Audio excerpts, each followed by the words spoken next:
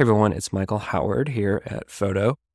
I want to give you a word of caution with this podcast episode. There's some language, and we do talk about some adult themes related to homicide. The content may not be suitable for all ages.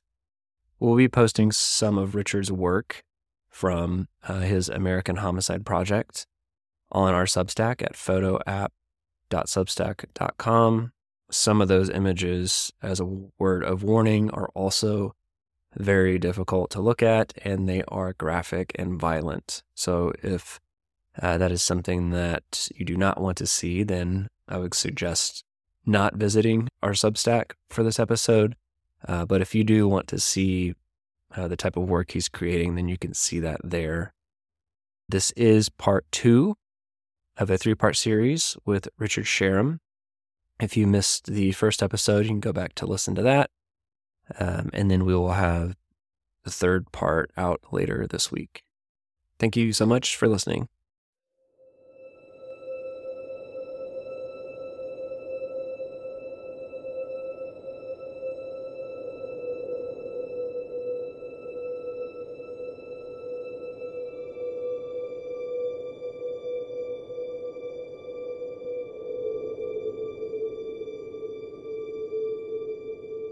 American Homicide is a project that I've been wanting to do for a long time.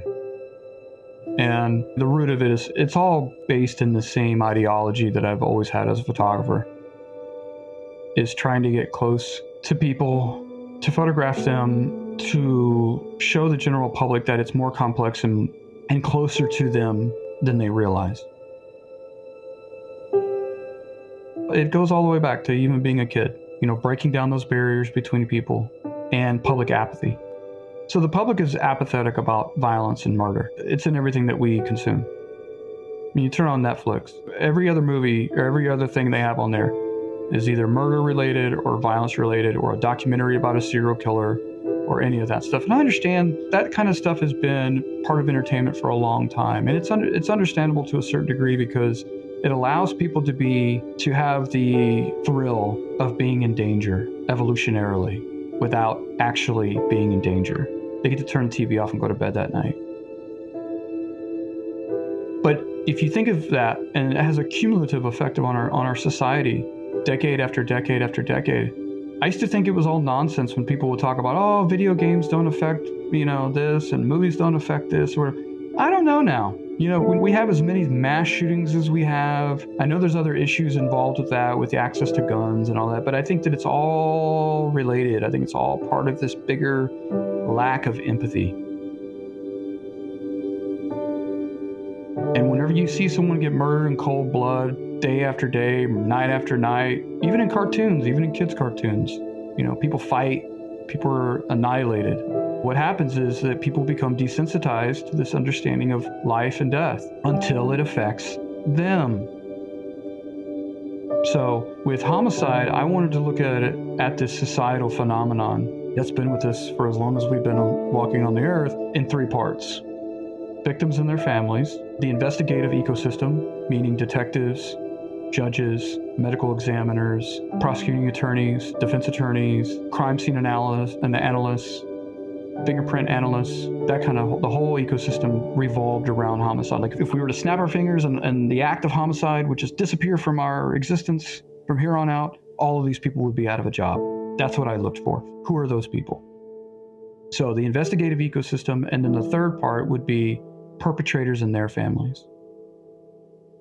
Now that's the most important part, because all of these documentaries that I mentioned earlier and all these books are almost all focused on the experience of victims and their families. And rightly so to a certain degree.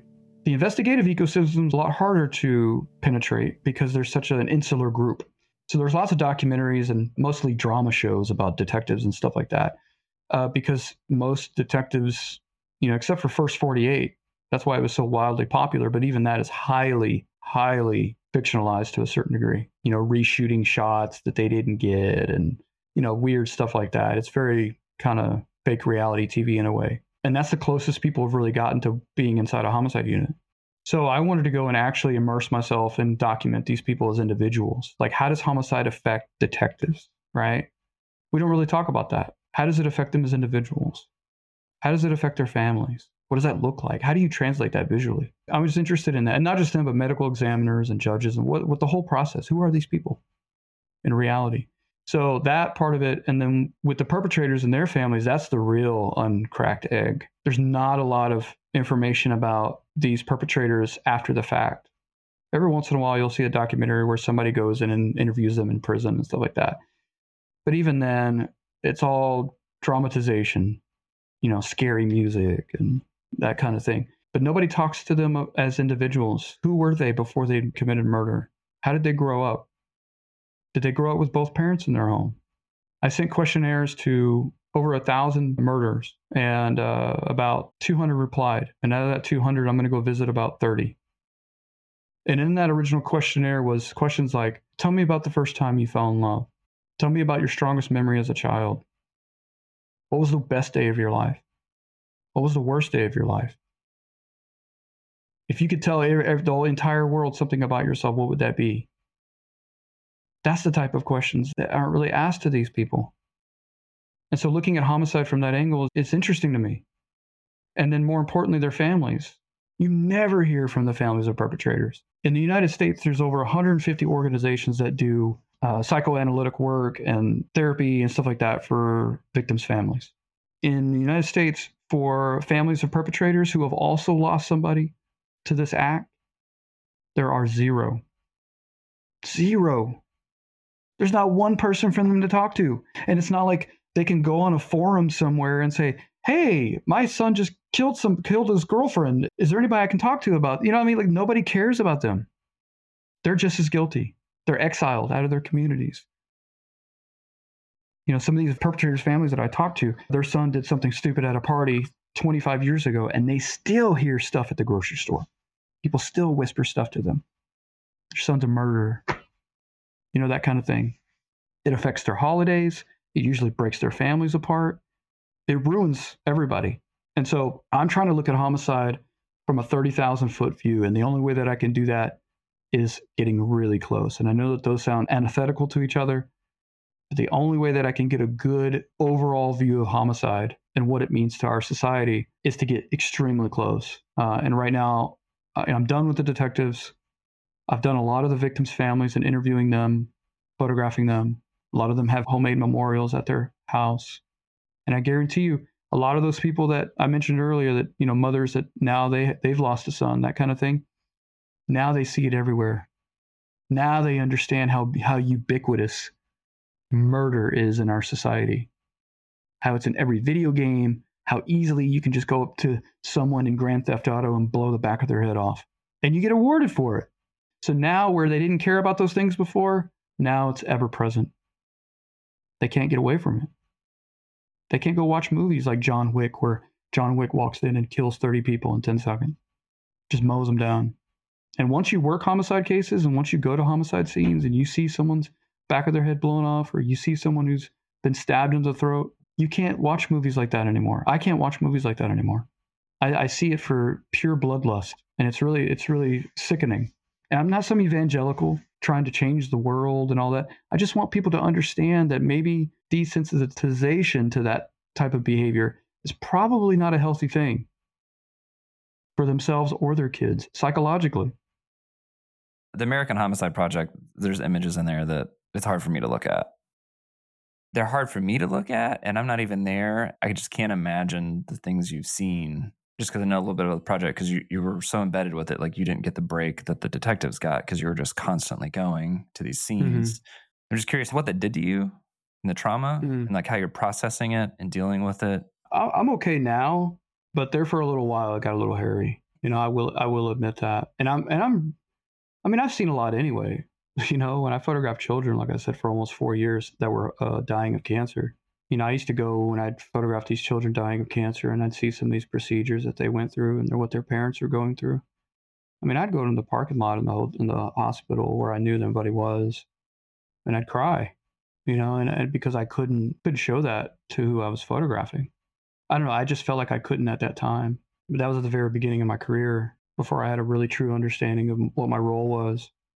Got emotional or anything like that on scene at these homicide scenes. Well, I take that back. There was one scene where I got pretty emotional, but it wasn't like tears emotional. It was anger. I got really, really angry. There was children involved. Just the carelessness of it. But as far as dealing with it, it got a little hairy there for a little while. I was drinking a lot. I knew I was drinking a lot because it got to the point where every night I'd go to bed. I didn't know if I was waking up at 2 a.m. to go to a homicide. I had to sleep by my phone for all those nights. And so it started to affect me in that regard. And I started to really, really understand why these police and these detectives are so insular. People just don't understand. It was weird, like when I was working homicide and I would, there'd be a little neighborhood gathering or something like that. And I'd go and talk to people. And, some of my neighbors, they know what I do. And so they were asking, hey, how's it going? That kind of thing. And it's like, you can't really explain it, because people, they want to know, but they don't want to know. And so people are like, oh yeah, okay, well, that's a little too much information. I'm going to go over here now. Like that's kind of the experience that I would get.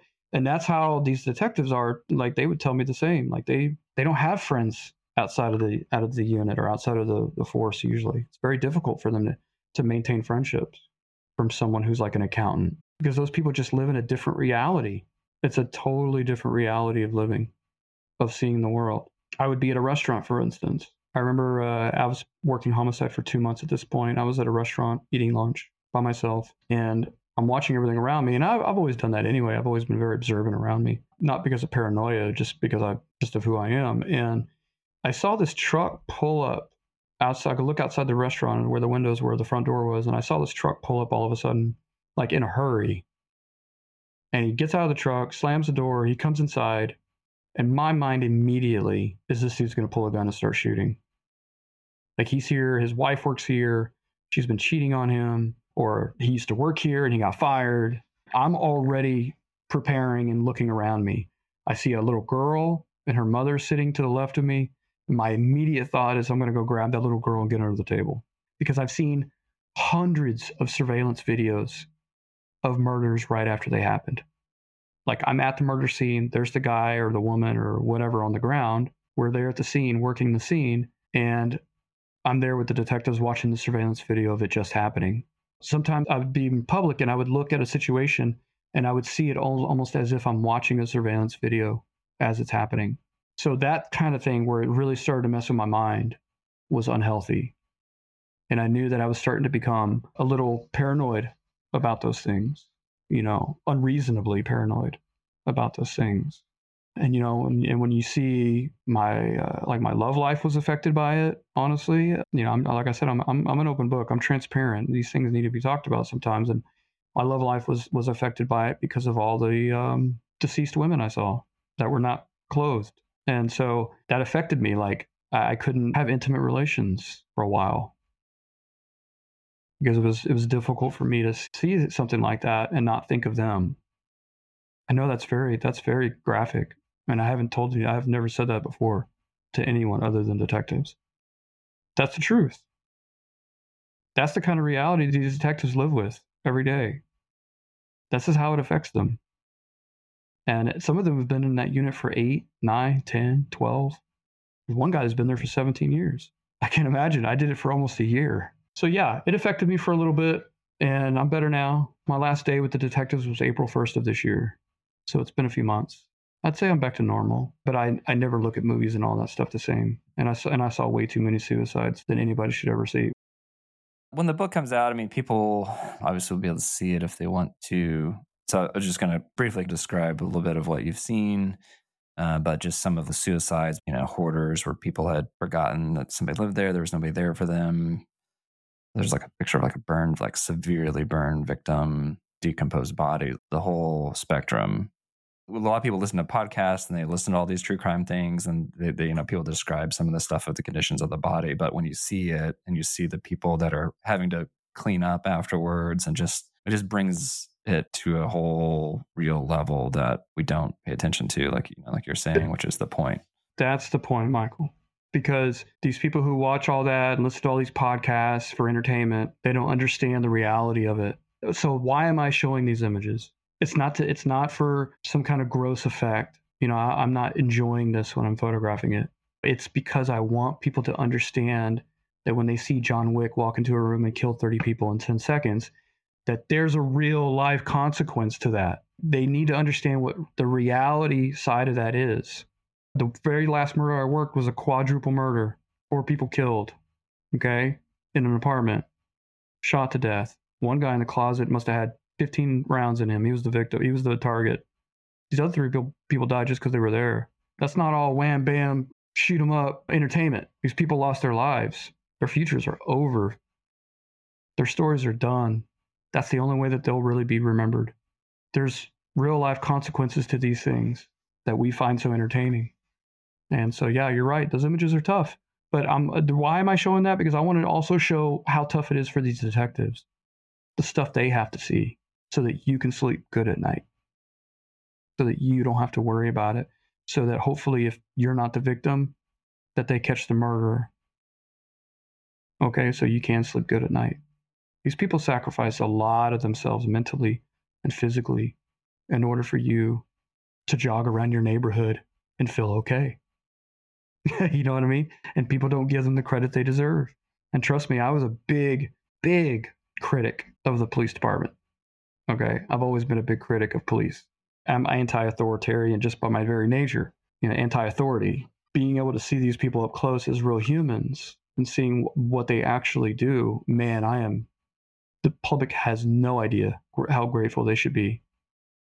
And that's just Dallas. Shit. Think about Houston, New York, Miami, Philadelphia. Yeah, cops aren't perfect, trust me, but nobody's perfect. And if you had to see what they saw every day, 9 out of 10 people would buckle under that. They'd have to go to therapy for the rest of their life. And these people do it day in and day out. So all I'm saying is that those tough images that you're talking about, I'm showing that because I want people to see it's not gross porn. I want people to understand that I'm trying to get them to experience for half a second what these people experience. So in the book, hopefully when they look at the victim side and the victims' families, and they see those interviews and they read those interviews, and then they look at the investigative part of it and see the homicide scenes, then they're able to really fully understand why this is such a tragedy for all involved. That's the point of it. The book, just from what I've heard a little bit about your plans for some of the layout with American Homicide, seems very fascinating. I mean, I know you're including like pictures of the victims and the perpetrators, like their school pictures, in like elementary and things when they were children. So I don't know if you can talk about some of those things that you're going to also include in the book to kind of really tell the holistic story as the approach you're taking with this. I wanted to give some sort of other image of both the victims and the perpetrators before this happened. This all ties back to, like I said, my ideology, of time, of obsession with time, and this interconnectedness that we all have, and how close we are to one another, more so than we realize. So yeah, on the victim side, a lot of the victims' families that I've been interviewing, I've also been collecting photographs of the victims of when they were 10 or younger, mostly school portraits. So in the book, I want to have some sort of full double-page spread collage of a lot of these school-age photos of victims, whether they were killed when they were 30 or whether they were killed when they were 8. So you can see them when they still have all that potential for a future. It's the same ideology and the same strategy behind the homeless children when I said that I knew that if I could get that, using that as a tactic to really drive home to the general public that these kids are a lot closer to you than they think they are, than the public thinks they are. It's the same thing with attaching these school-age photos. Anybody with a kid who goes to school is getting school-age photos of them. So when you see a full double-page spread of all these children that you know that they don't know yet in these photos, when that photo was taken, they didn't know. And their parents didn't know. And their parents got this school-age photo and said, "Oh, darling, you look so cute," not knowing that they would grow up to be murdered. And as a viewer, when you look at that and you have the advantage of time and knowing that these children are going to grow up to have their life taken, their future is going to be wiped out, that really brings it home. And that really brings it home to anyone with a kid or who sees a kid. I guarantee you see some shit like that, and then you go to the park and you see some kids running around you're going to think of that. That, to me, that's powerful. That's me popping that bubble of apathy, whether you like it or not. And so on the perpetrator side, I'm doing the exact same thing. And I know that's going to piss a lot of people off because it denotes that I'm equalizing the two, and I'm not. For that side of it, I want you to look at that double page spread of school-age photos, knowing that those children are going to grow up to take the life of another. Now, that tells me, or what I want out of that, is I want people to understand that that's a call to action for a lot of these kids who need help. One of the questions that I'm asking in that questionnaire that I mentioned to the murderers, I'm trying to find similarities in them. One of the questions I asked is, did you grow up seeing violence as a child? And every single one of them that is written back, yes. I saw my parents fighting. I saw my dad hit my mom. I saw my mom beat my dad up. Brother beat the shit out of me. It's all violence related. They grow up seeing it. They're desensitized to it. It's a mode of action. It's a way of solving problems. And then you couple that with drugs or alcohol that some of these communities get into, well, then you're just waiting for something to happen. It's not a if, it's a when. When people see that double page spread of these school-age children who are 5, 6 years old, knowing that they're going to grow up to take the life of another, to me that denotes hope. It's almost like you can go back in time and see this kid right when this photo's taken or right after that photo's taken when he's walking home from school and save him before he gets to that point. Think of all the kids that are out there right now. They're going to grow up to take the life of another. We know it's going to happen. What are those things that can be done to help them? So that's the point of that. That's the one thing that I love, that I really get off on. It's popping people's bubbles when it comes to apathy.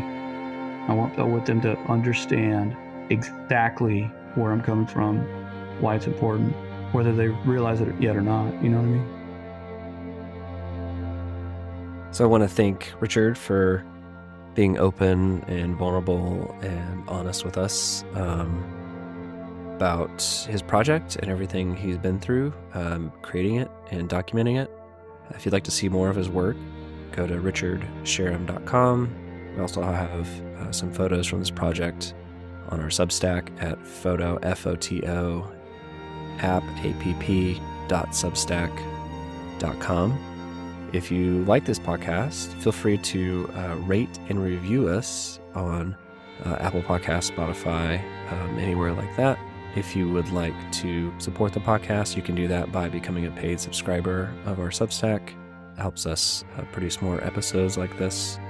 And we're also building a new photo sharing app for photographers. And it also helps support us as we build that. So we will have the third episode of my conversation with Richard Sharum out very soon. And I just want to thank you, as always, for listening, and thank you so much for telling others about the podcast. It's meant a lot to me. All right. Thank you so much.